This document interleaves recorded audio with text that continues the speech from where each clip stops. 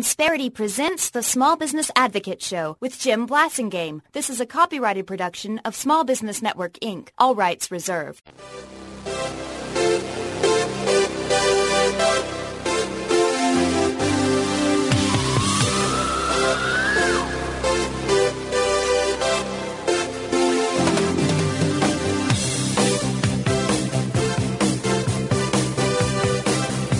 Welcome back. It's 12 after the hour. I'm Jim Blasingame. Thanks very much for staying with me. Thanks for being part of my day.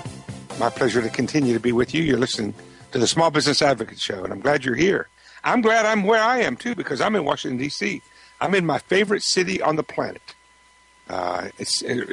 Regardless of who inhabits this place, the politicians and the lobbyists, it's still, in my opinion, one of the most beautiful places on the planet, and a very interesting place.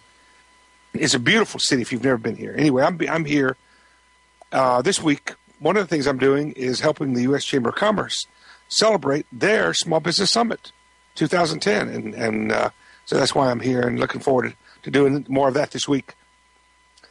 Right now, it's just you and me. I've got some things I want to say. I've got some things on my mind that I want to talk to you about, and one of the things I wanted to say is about what's going on in the European Union right now with Greece. I know you've been hearing about that. I don't know how close you've been tracking that, if you've been making any sense of it. If you're wondering what all of this means to you and your small business, well, let me see if I can help out a little bit.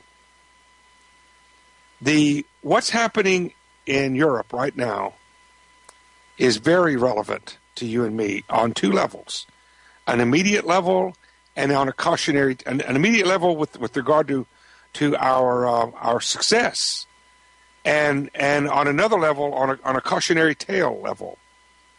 On the immediate level, you know, the Europeans are our trading partners. We do a lot of business back and forth, both ways with them. If they're sick, if their economies are ill, then that's going to hurt their ability to buy our stuff, for example. And so that's going to have an effect on our economy. As our global trading partners' economies go, so go our economy.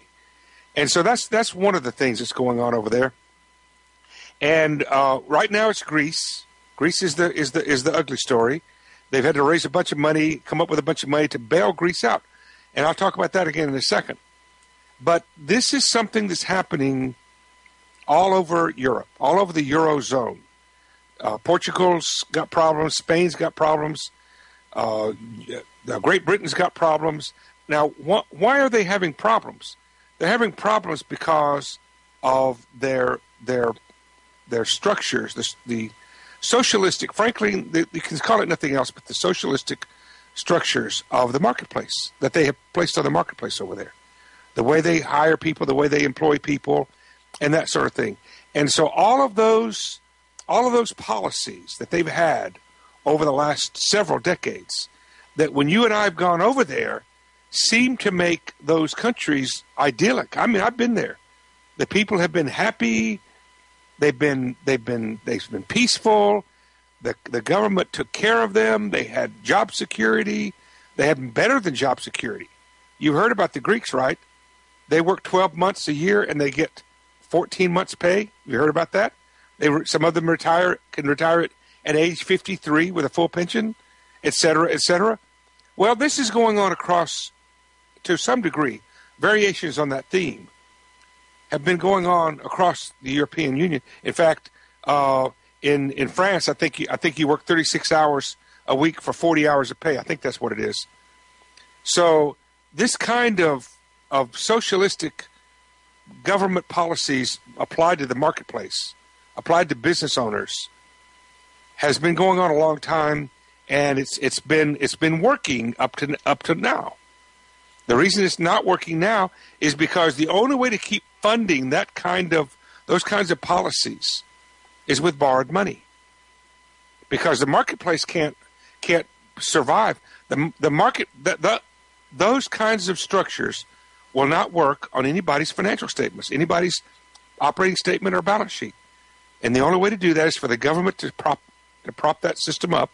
And the only way the government can do that is to tax more, and when they run out of the ability to tax more, which they have done, they have to borrow more. And that's what's going on in Greece right now. And Greece is the canary in the mine shaft for all of Europe, and it's the cautionary tale for America.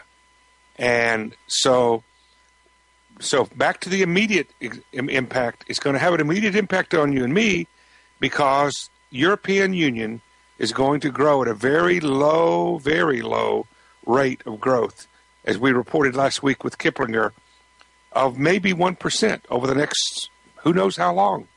That's not. The European Union has never had a high growth number. 2.5 has been their steady growth rate for a long time. But now we're talking about cutting that in half or even worse. And so that's going to be not going to be good for trade. It's not going to be good for the global economy. But worse is what could happen over there. And that is if, for example, if Greece had been allowed to default. And now what kept them from defaulting? A lot of people, a lot of countries, including the United States, put in money to bail them out. So you and I helped bail out the people who were working 12 months a year and getting 14 months pay. How do you feel about that? The Germans don't like that. And so the question is, how much of a caution, to me, the cautionary tale issue here for you and me is, believe it or not, some of the things that are happening in the United States right now are not unlike what has been happening in Europe for a long time. Now, we have time in America to nip this in the bud.